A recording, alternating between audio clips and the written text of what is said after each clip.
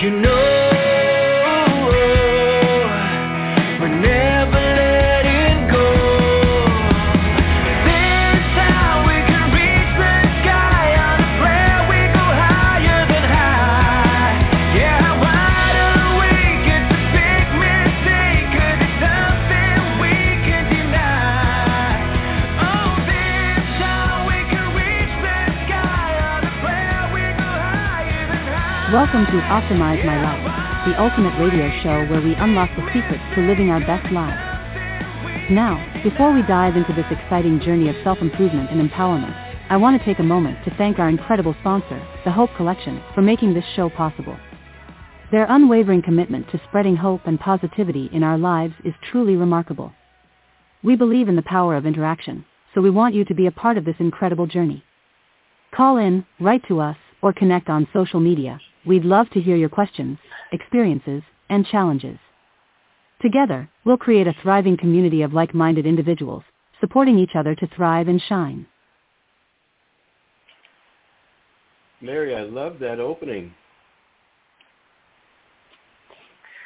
Thank you. AI is great.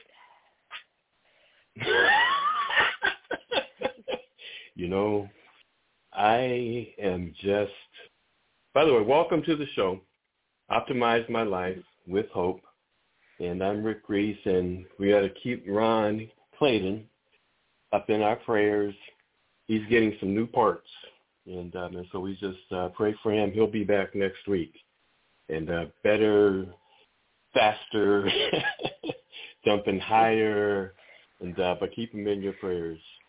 But yeah, AI is amazing, Yep. huh? Well, I AI tried is doing something it, else. just me doing a voiceover, but my house, one, I'm so close to the road, and so dog barks, police go by, ambulance go by, kids make noise. I had to be up at like 3 a.m. to do it, which is why it took me so long to put this together where we have that introduction. I'm like, so I started doing it with AI, so then it would set it up for me. She's done a great job.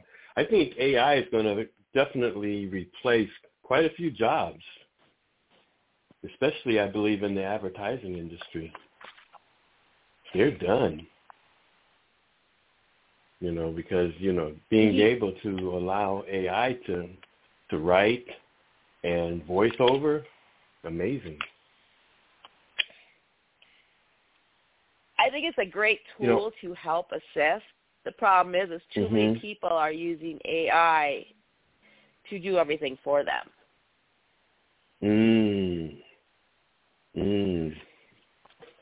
Yeah, I can see where it could be, especially, if you're in college and you've got to write a paper. And that's why I think it's kind of easy to detect AI anymore, though, because of how eloquent it is. No human is that eloquent. Well, there aren't very many humans that are that eloquent. Before I jump into the show, Well, it's the funny thing is you, like when you're reading news articles, a lot of it's written by AI now. People put in a little bit of their own stuff, but they now have that where it says underneath, created by AI. Amazing. What a technology. You can see, why it's revolutionary, and you can see why they say it's a danger too. It's good, but it's a danger too.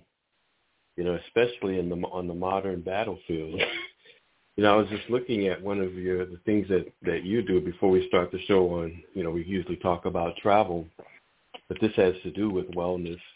But what you put together for, the show that you do, Courage Rising and Overcoming Trauma and PTSD with our veterans, that has so much to do with wellness. And it does. I love how you say, and of course you do that on Fridays at 10 Eastern. So if someone's interested, they can just call in on the same number here. But that is just amazing. And I just love how you say at ease troops. That speaks volumes. Well, Friday shows, I want to keep them as much, because Captain Len Kane has been doing the show for how many years?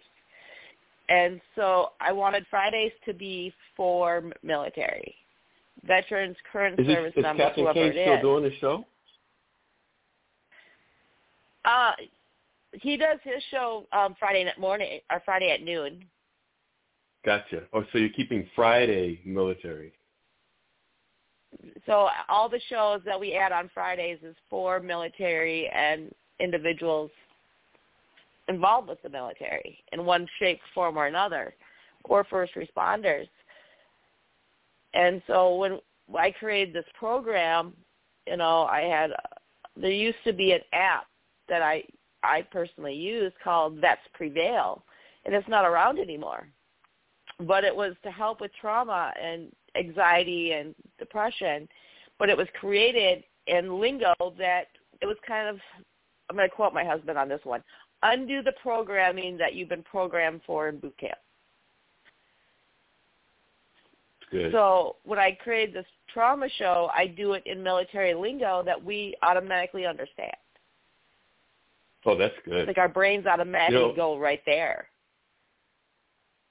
What is so amazing is how we actually have, you're retired, I'm retired, military, how we actually have been programmed with certain trigger words, that trigger something, that trigger a response of some nature, intentionally.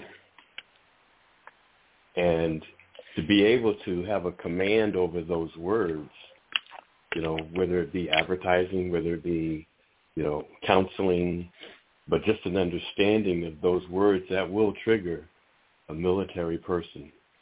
And that applies in almost every profession.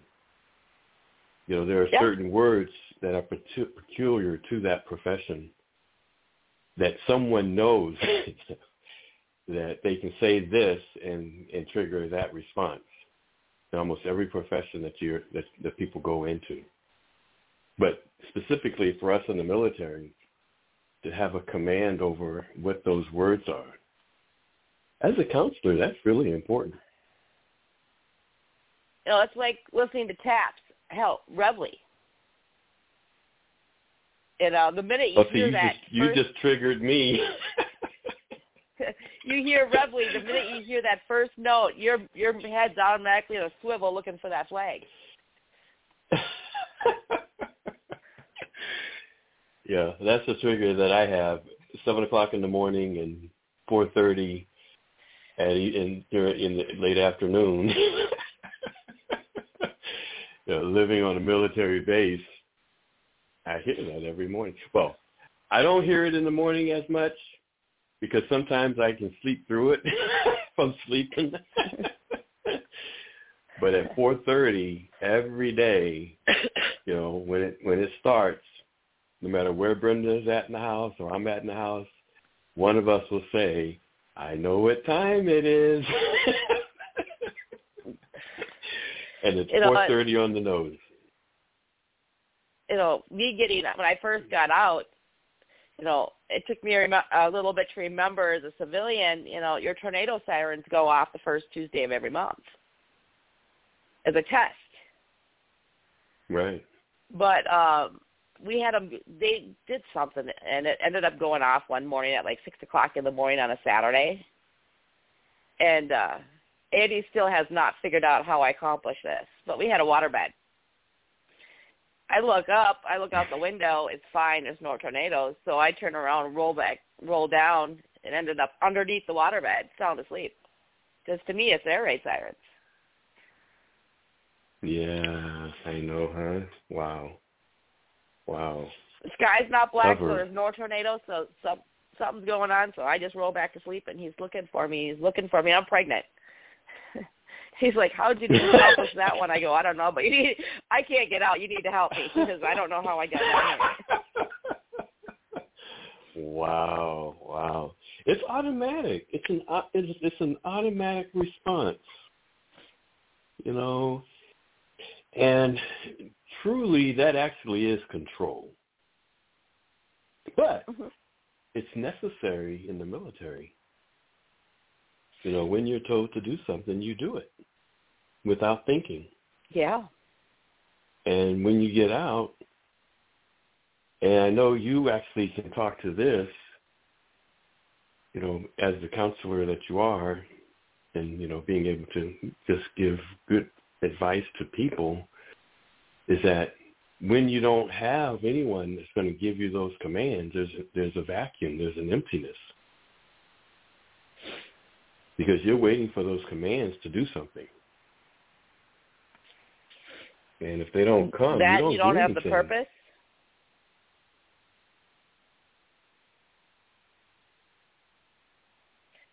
And that's where a lot of us fall into that dark hole. Is, you know, you have no purpose, or, you know, that identity is gone. You know, when you're in that uniform and you go to the grocery store, everyone stops and looks. Kids make the comment, "Oh, there's G.I. Joe," or something like that. You know, you belong to something, and you're taught that, you know, from the first day of boot camp is you're a warrior.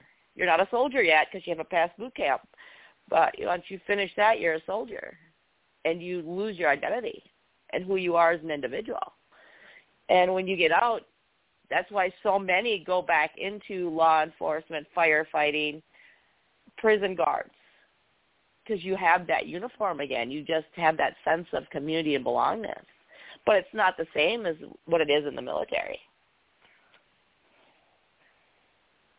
No, it's still a quasi emptiness.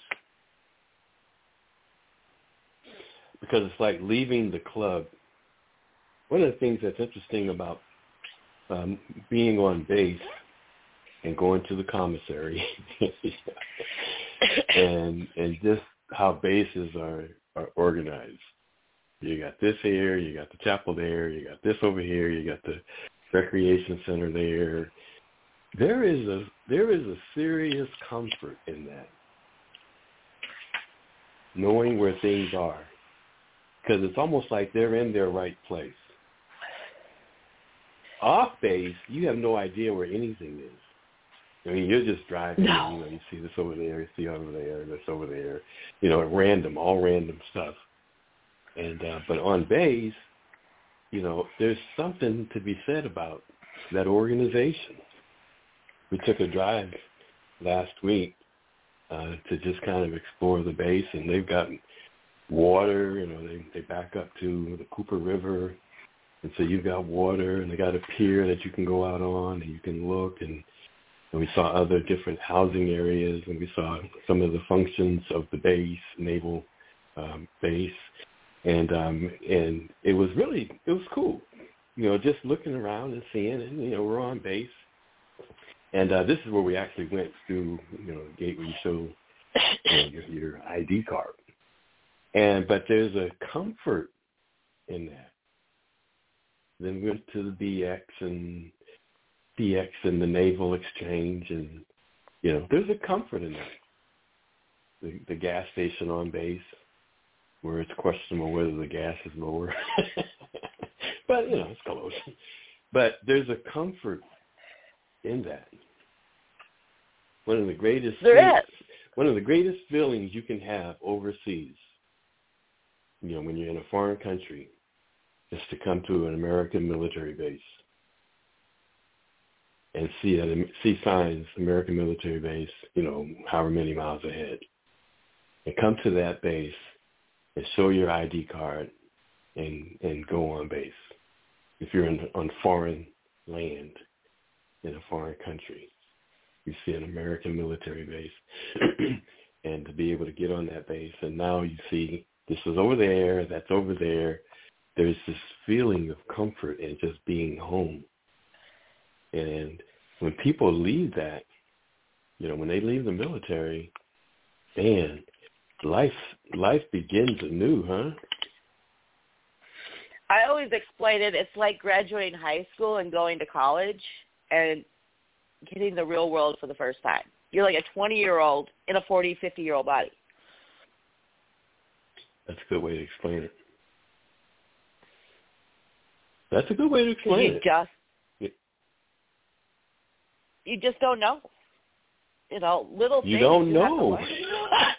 You forgot. And, you know, I think it's a thing also where you get so used to the routine of life in the military because your life is just from in the morning till when you go to bed. It's just boom, boom, boom, boom, boom. Next day, boom, boom, boom, boom, boom. Next day, boom, boom, boom, boom, boom. And then you get out.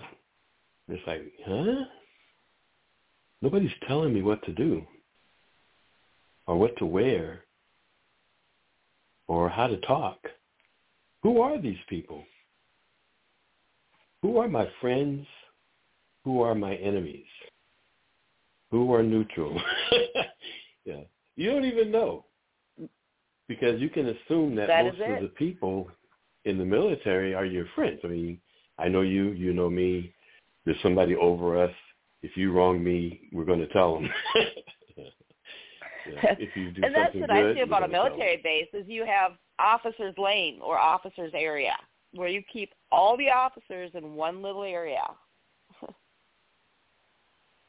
And you had, you know, young punks like us that, you know, we would down at Fort Sam. The officers' barracks and the officers' area was right next to our DFAC or cafeteria where we ate. Because we have a separate one for, you know, us little peon soldiers. And so we would spread out when we see officers coming out of the barracks so that, you know, they had to salute. We had to salute them, and we couldn't drop our salute till they saluted us. So we'd start spreading out. So they had to. It's the only way we could mess with them and not get in trouble. Ay. That's too funny. That's the only way we can mess with them and not get in trouble. And then you get out, and who do you mess with? Who can you mess with? Oh, besides me. I've got a recording here where you said you quoted your husband. I got a recording where you said you quoted your husband, and that's awesome. That's going to go in the museum. I was mocking him about it yesterday because we were working on moving, and so, you know. Oh, yeah, so that's all done, huh? No. You're all moved in? Not yet. Tomorrow we'll be all moved in. It's a slow, steady pace. Oh, that's good. We've had issues at the new place, and like the hot water heater broke and not works. We have no hot water in the house. Yikes! And we've been blessed. His boss has given us all the stuff we need, and then we just pay him back as a little at a time. So he got us a furnace, got us a hot water heater that's coming tonight. Sinks, faucets, little things that we didn't have money to go buy that, you know, he's like, whatever you need, just let me know. His trailer's in my front driveway right now as we're loading it up. Nice. We have been very blessed. I mean, even our local gas station that has like a truck stop, so we've been kind of eating a lot of garbage. Mm-hmm. And we stopped and got food for the kids and stuff. Well, they saved us a bunch of boxes, and they ended up giving us a big discount on the food. And then they gave us a bunch of those take-home meals that they have so that the kids had things for lunch on for free. And those meals are like $6 a piece. And I'm like, thank you. Oh, that's so awesome. You guys have, like, major favor. But when you do good, you get good. You know, that's one of those laws, is that when you do good, you get good. And you guys do a lot of good for a lot of people every week. So I got it's almost an expectation. For you. Yes. Ron is out of surgery. He's very groggy. PT's going to see him when he's fully awake, and then he can go home. Oh, nice. Awesome, huh? So he Thank did you, even better Lord. this time because they're letting him go home right away. Oh, that's awesome. Oh, wow. Run faster, jump higher, able to leap He's going to tall be the $1 buildings million in a single man. bound. He's going to be the $1 million man. I know. You know, it's nothing like being able to get out of pain when something's paining you and to have it fixed. I really feel for people who live in pain, whether it be physical or mental. You know, because both can get you. I don't know if anyone's better or worse than the other. A lot of your physical pain is psychological pain. You know, when you have that surgery or you have that injury, especially when you've been in a cast or, you know, hurt your back and things, and you get laid up for a period of time, your mind keeps, because you go to the doctor for regular checkups and they ask you pain levels and they keep on about pain, so you start expecting that pain, which is a reason why we have such an opiate crisis, is that our minds keeps going about, you know, that we're in this pain and we expect it. It's like, you know, women, we've got a headache to get out of doing things. If you start noticing, you'll start having more and more actual real headaches because you keep using that as an excuse. That's how powerful our minds are. Yep. You know what? And that is the absolute truth. Our minds are so powerful. And like your husband said, what is the programming that is running your day? I mean, our minds are just that powerful that a program can actually run their day. And unless you break lock with that program, every day is like yesterday because it sticks with the program. And it's like hard living to in break Groundhog out of Day. that. Yeah. It's hard to break out of that. So how does a person break out of that program? The first step is little changes in your environment. You know, travel, taking a trip, doing. It really is. You know, it really is. Put yourself in that new environment, even for a day. You start to see things a little bit differently. You know, going to, you know, for a lot of us, church is another good aspect, and being around different people, being around positive people. You know, you are who you are around. Changing your environment. Changing your environment is probably the best way to do that.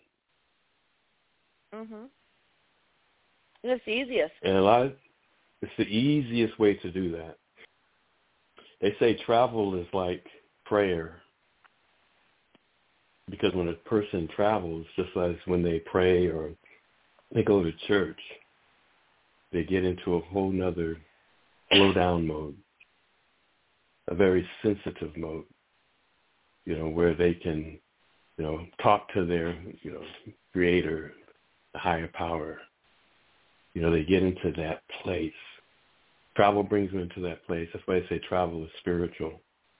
Prayer, church brings them into that place where their ego stays outside the door and the real person comes forth. You know, the real person slows down. The real person, you know, looks at the sunset. The real person is looking and listening to the sounds of kids playing on the beach or wherever. You know, the real person. And the ego sits down. And that's the same thing happens in prayer. Knocking down that block that you have. You know, you put up that persona knocking down that when you're wall. around people you know. You have that reputation, you have that thing that you are who you are. And when you go travel, you know, I know a lot of women do this. I don't know about men, but we kind of like change your name a little bit or your job. You pretend to be someone different because no one knows you. You know, that's an interesting point. I had to do that when I graduated college and went into the military. I didn't like the person that I was throughout college. Like, you got to change, son. And I actually consciously seized the opportunity when I went to my first duty assignment to leave that old person behind and go as a new person. And I consciously did that. And I said, they don't know me as the old person because, like you're saying, your environment is not there to help you change. They're not supportive to help you change. If you're looking to be a new person, they're not there because they're locked in just as much as you are to the old person. And here now you're trying to, be new. Like, no, you're this way. This is how we see you. This is how you better be. And we're not gonna be flexible to it. And so I recognized that opportunity when I went to my first duty assignment in Ohio, Wright-Patterson Air Force Base in Ohio. I said, I'm going to go there as a new person. I'm going to leave the old person in Massachusetts. And they're not going to know the difference. They will meet me this way. They will assume that I'm this way, and I will be a better me. And that's what I did. And I didn't go back. As much, up and down a little bit, but I didn't go back to that person that I was, and I totally changed because the strength of me wanting a new life, a new image, tired of the old person, and this guy is not sustainable. And I was listening to something where I was watching this special on George Michael, the singer that committed suicide. Mm-hmm. And in the special, he was talking about, as a kid, he just wanted to be recognized. He wanted to be famous. He wanted and he created George Michael because that wasn't his name, But he created that person, and of course, that person went on, even though it's the same person, went on to be successful. I mean, like, majorly successful. And, it's amazing because a lot of these entertainers, they peak out in their success, and now it's like downhill. So he started going down, this happening, that happening, all these crazy things happening, to the point where at the end of the show, of course, we all know he committed suicide. But he left a note. And he said, people don't understand that George Michael had to die. I had to, based on all the things he was starting to go down and get into, that he was no longer required. And it's like an out-of-body experience, a third-person experience. He said George Michael had to die.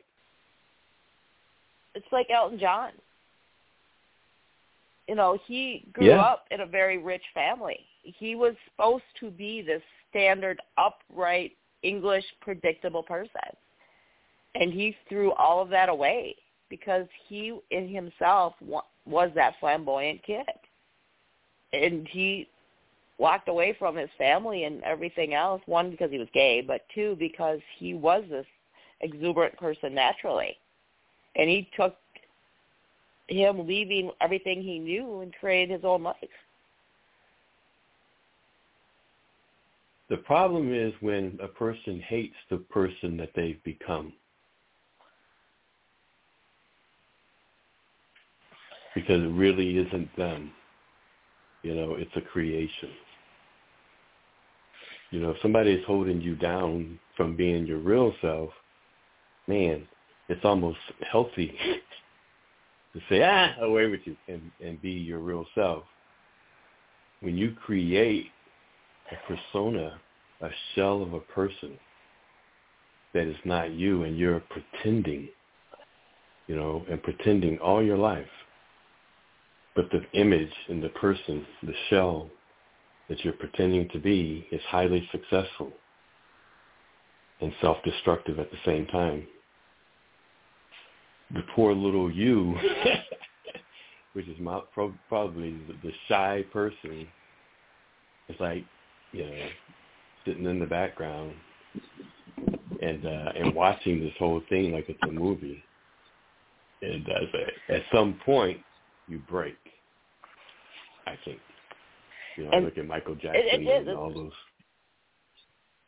Mm-hmm. And that's where a lot of military struggle, is trying to figure out who they are, who their identity is outside of that. I mean, simple things, for instance, my program is based a lot off of my experiences when I got out. The move has been a good thing for us because I've gotten rid of a lot of clothes, because when I got out, going to the store and figuring out what I'd like to wear. Because people don't realize, yes, you're in uniform, yes, you're outside of uniform, but on a military base, what you wear out of uniform is just as restrictive as what you wear in uniform. You're not allowed to wear holy pants on a base. You're not allowed to wear, shirts that are too revealing as a female. You have to look apart. Would you say that your real person of who you are, were you closer to that person in the military or outside the military? For me, it was in the military, and that's part of the reason why I went into the military. I was one of them obnoxious kids that liked everything nice, neat, and organized. I've always been one of those, so growing up, the game I'd play with my grandma for fun, we called it Cinderella. I liked to clean. Now, this is years ago, and she would pay me $0.25 for every job I did. So, if I cleaned the bathroom, I'd get $0.25. My grandma. Oh, well, that's working. Who? Who pays you? So my grandma would. She'd give me $0.25. So by the time I'd clean her house, I'd get about $1. Back then, $1 was a lot of money. I could buy a lot of candy for $1 because we still had penny candy.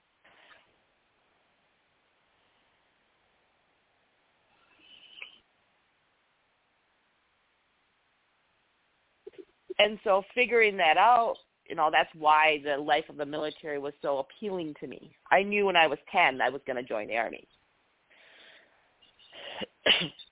Contrary to my grandma not being happy about that one because I was a girl, but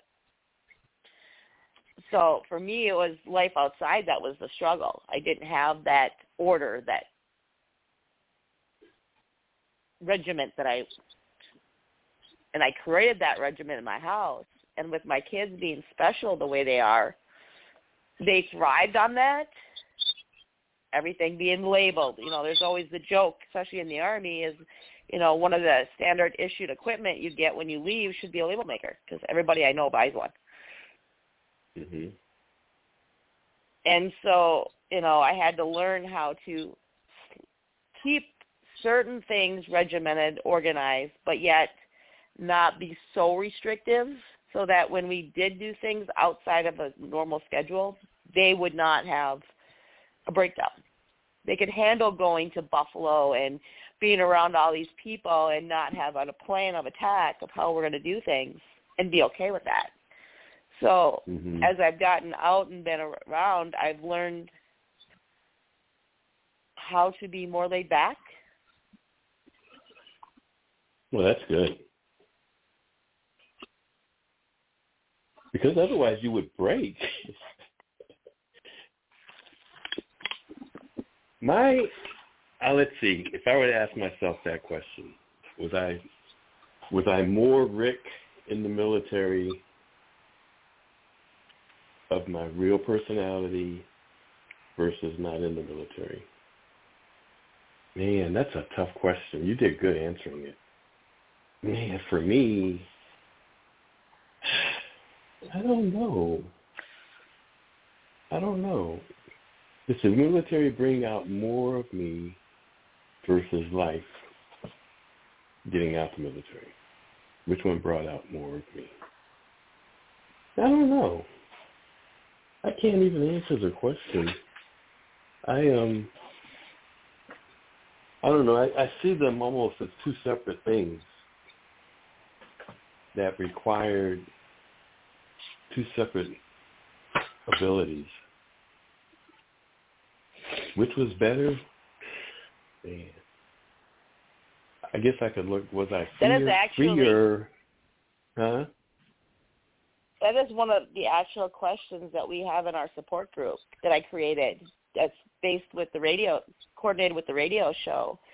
When you first get in, the first thing we talk about is that, to help find your purpose and figure out what your next level is, and figuring out your traumas is who you are, and one, why you join the military, because a lot of people join the military to escape. And which part of you do you like better, your military or you, to help you figure out your next path and figure out why your triggers are what they are. So a lot of your triggers that you have that cause your trauma, cause your anxiety, your depression, are based on you not figuring out who you are as an individual. I'm pretty good at it. And you're out of your... Yeah, you're the chameleon. Your base personality is who you are. You are happy with who you are as an individual. I'm pretty good at adapting, and so wherever I was. With the exception of college. College was a crazy time for me because I was off on a party track. If you think about it, I was off on a party track. I went to school late 70s. You know, late 70s was all kinds of stuff, right, going on. And freedoms and da-da-da-da, and upheavals and blah, blah, blah, blah, blah. All kinds of craziness going on. And there I am. It's almost like going to college in the 60s, right? You know, it was really just the backside of the 60s. And so it was still that kind of thing. And I found myself getting trapped, you know, in that place, you know, partying and da-da-da. Mind you, I'm an engineer. And so I was trying to, an engineer that wasn't prepared to be an engineer. Like, I didn't take all the different classes. I'm just saying, hey, I want to do that. And so I jump into it. I'm like, you know what? I don't think I'm really prepared for this. Why? How do you know? Because I'm learning everything real time. People are coming in here with a background, you know, and this and that and the other, mathematics and calculus and, you know, chemistry and physics, and I'm learning this stuff for the first time. I'm doing a lot of reverse engineering going on here. And now, did you grow up in a very strict household? No. I grew up in a, no offense,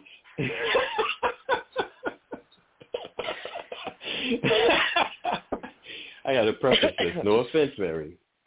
I grew up in an Army household. My dad was Green Beret Special Forces. I was not his priority. You know, that was at the time when it's like, hey, if the military wanted you to have a wife, they would have issued you one. So, and I was just kidding. That is the joke. But you understand where his head was. Yeah. You know, even when he got out, he would have been primed for your program. You know, because he suffered heavily from PTSD. When we walked in the bedroom, he had a 45 next to his, you know, on the nightstand. And even when he didn't have the 45, because my mom was like, what's this doing here? We had to be careful when we walked in the bedroom to not startle him. Otherwise, we would find ourselves in a chokehold for real. Because he the things he did in Vietnam as a Green Beret. He wasn't happy. He didn't talk about it a lot, like they don't do. But he did some crazy things that haunted him. To have an alcohol issue, because to try to forget. But when we walked in upon him, even if he's awake, do not startle him. Just make your presence known. It was almost the worst when he was awake. It was even worse when he was awake. My husband's gotten punched a couple times for that. My husband's gotten punched a couple times because of that. He had no peace. And when he slowed down, the demons just haunted him. A lot of times people look at, our military, and we are heroes for the things that we do. But there's a price to pay to be a hero. And it's a perspective from another person. But when we look at our military heroes, they don't see themselves as heroes. They just see themselves as, I had to make a decision. And it just so happens the decision turned into something heroic. But it's not like I'm looking to be a hero. I had to make a decision. And because of my training, it snapped in. And you do, boom, you make a decision. Now, it just so happens that that's what is captured as a heroic act. But they're not heroes, while they're doing what they do, and as we know, you're not thinking about the flag flying high and waving in the wind. You're making an immediate decision based on somebody that based on whatever. But anyhow. And so, but that's based where on he very was. little information, too. Based on very little information. Civilians don't realize we don't have the information that's plastered all over the news.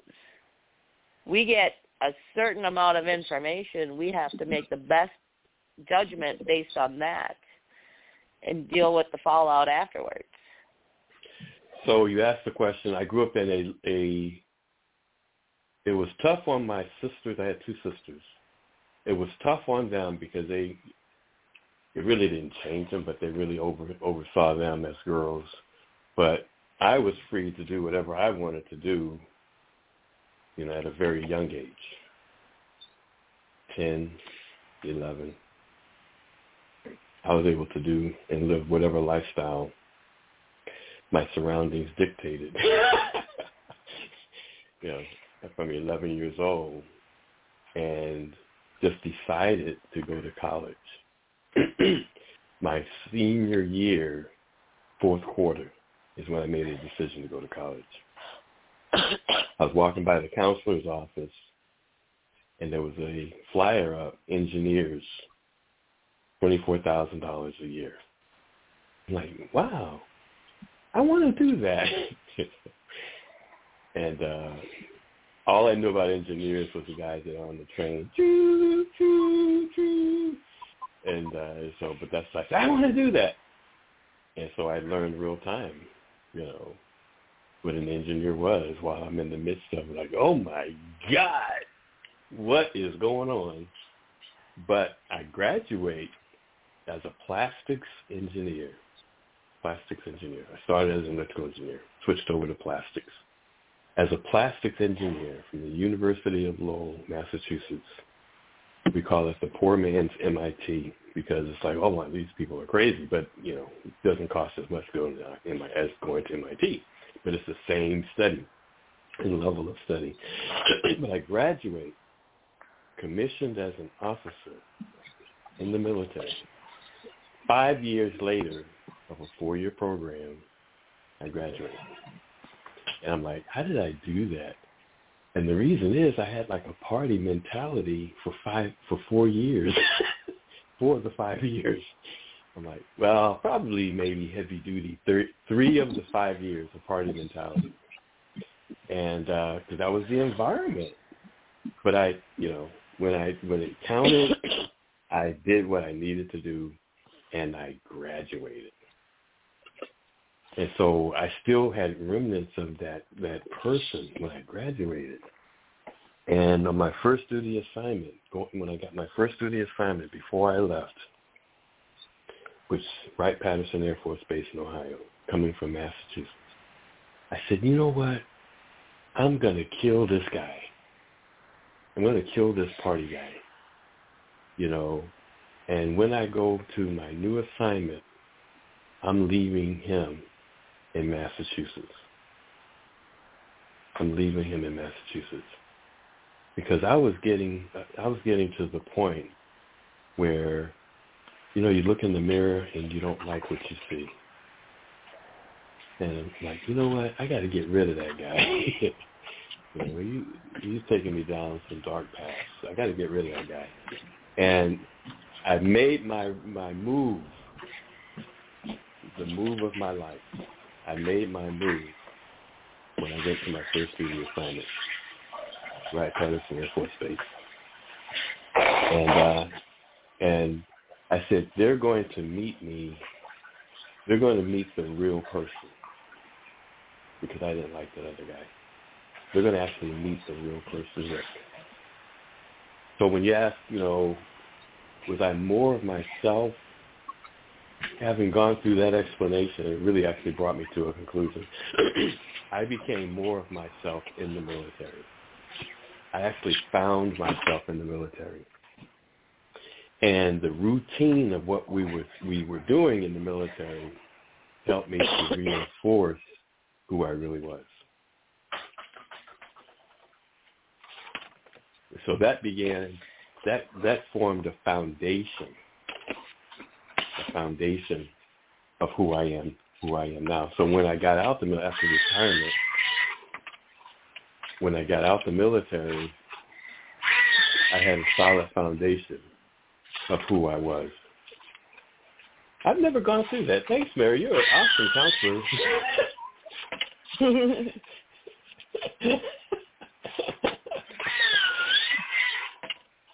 I don't know what that is in the background, but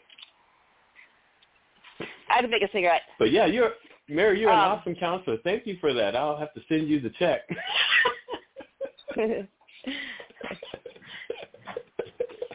I found the easiest way to do it to get you to figure it out is you answering your own questions, but do it in a story format through memories to get you to figure out the end result. Like most people think that you going to a therapist and talking about the trauma is going to help you, when a lot of times that trauma, that experience makes it worse.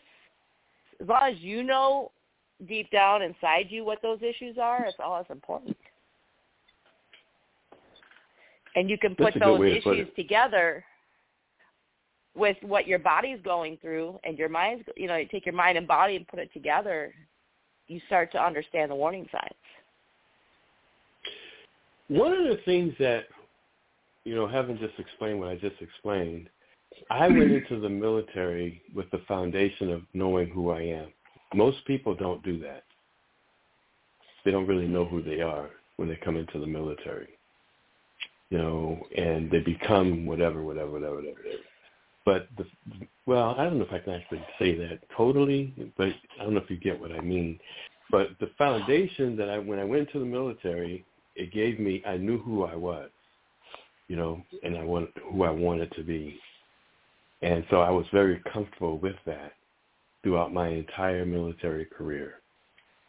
And when I retired, even though, leaving that environment, I was the foundation, and I had a solid foundation.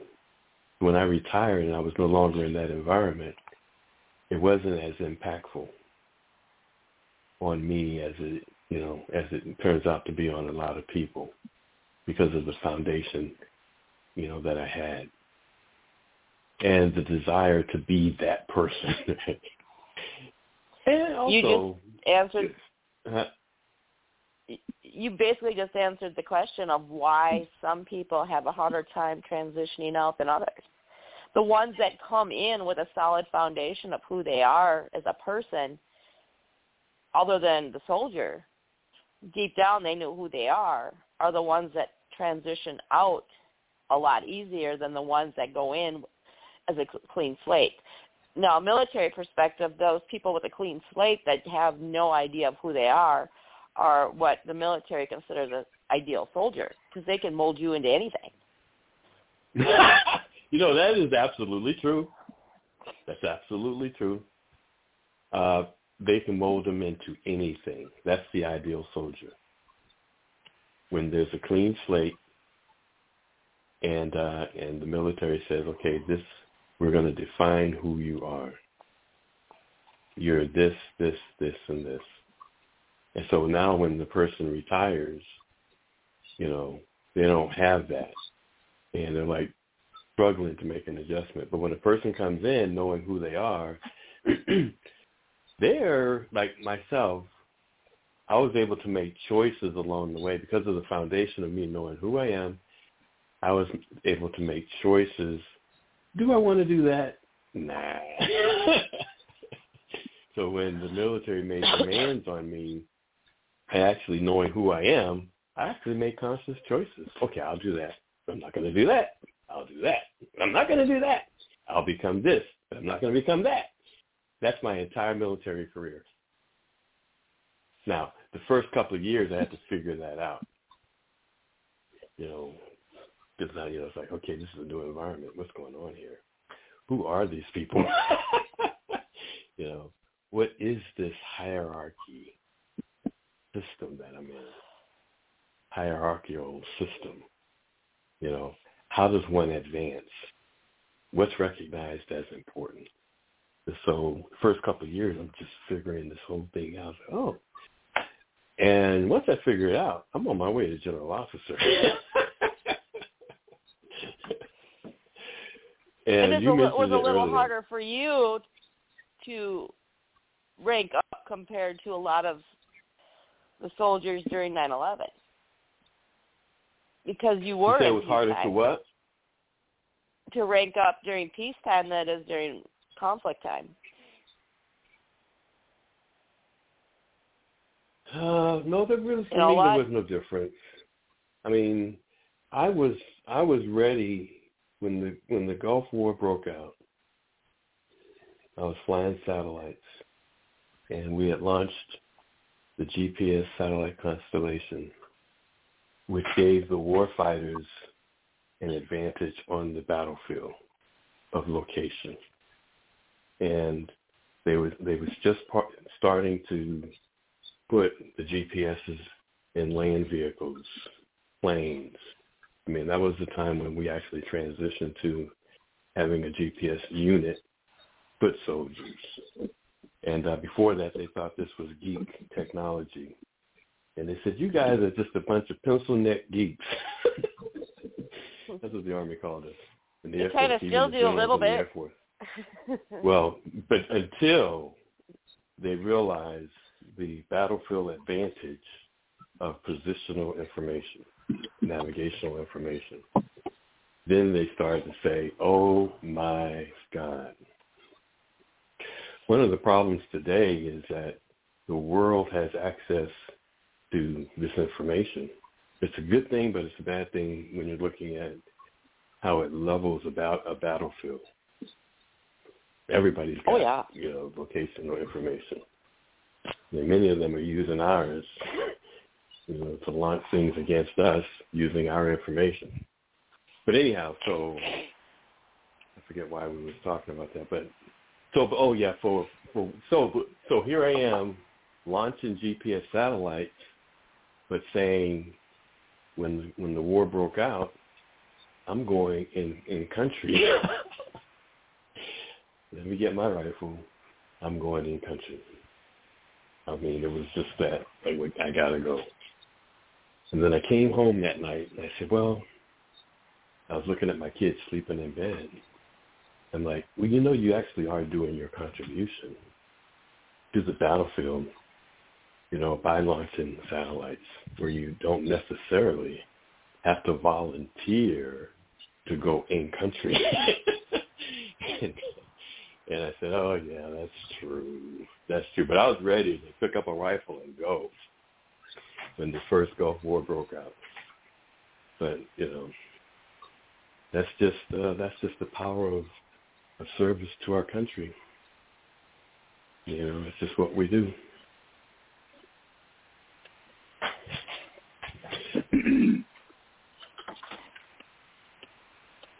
But, you know, go ahead.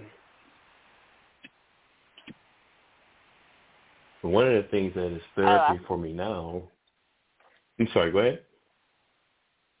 I was just going to ask you that. What's that, my therapy? Well, you know, with everything going on, and, you know, you are always, like, I call you my Jiminy Cricket, because, you know, I get stuck in a mindset or in of which direction to go and what to do sometimes. So I'll call you to get some little advice. And you're always that laid back. You don't let all these little things bother you all this, you know. You have this ability to see the neutral ground at all times, most of the time. I do. And it's probably more having learned it's not as bad as it looks. And there is an answer if I take a moment. You know, there is an answer. And to not respond or react, to get out of the reactionary mode and to be the leader. And to understand and to know and to pray, and it keeps me balanced. It keeps me balanced, and to understand, you know, that listen to your inner voice, listen to your feelings, and to be able to just go with that inner voice. And that becomes something that we can pass on to other people. You know, the inner voice becomes a teacher that gets information from another source. You know, so instead of reacting, listening for that inner voice for direction on what to do, how to do, when to do, and to be able to pass that on to other people. That way we become a conduit, you know, for information, and even more important than information, for feelings and how to feel. So we're coming at the end of the show. Thanks, everyone, for joining us, Mary. Always a pleasure. And this is a travel show, but it also is health and wellness. And so we talked health and wellness today. And so thanks, everybody. And thanks, Country Boys. And we'll be seeing you guys, and we'll keep Ron in prayer as the show comes to an end here. We'll keep Ron in prayer. Thank goodness he's out. And can't keep a good man down. And we know you can't keep Ron down. So, adios. Thank you. Thanks, Mary. We'll see you. See you guys.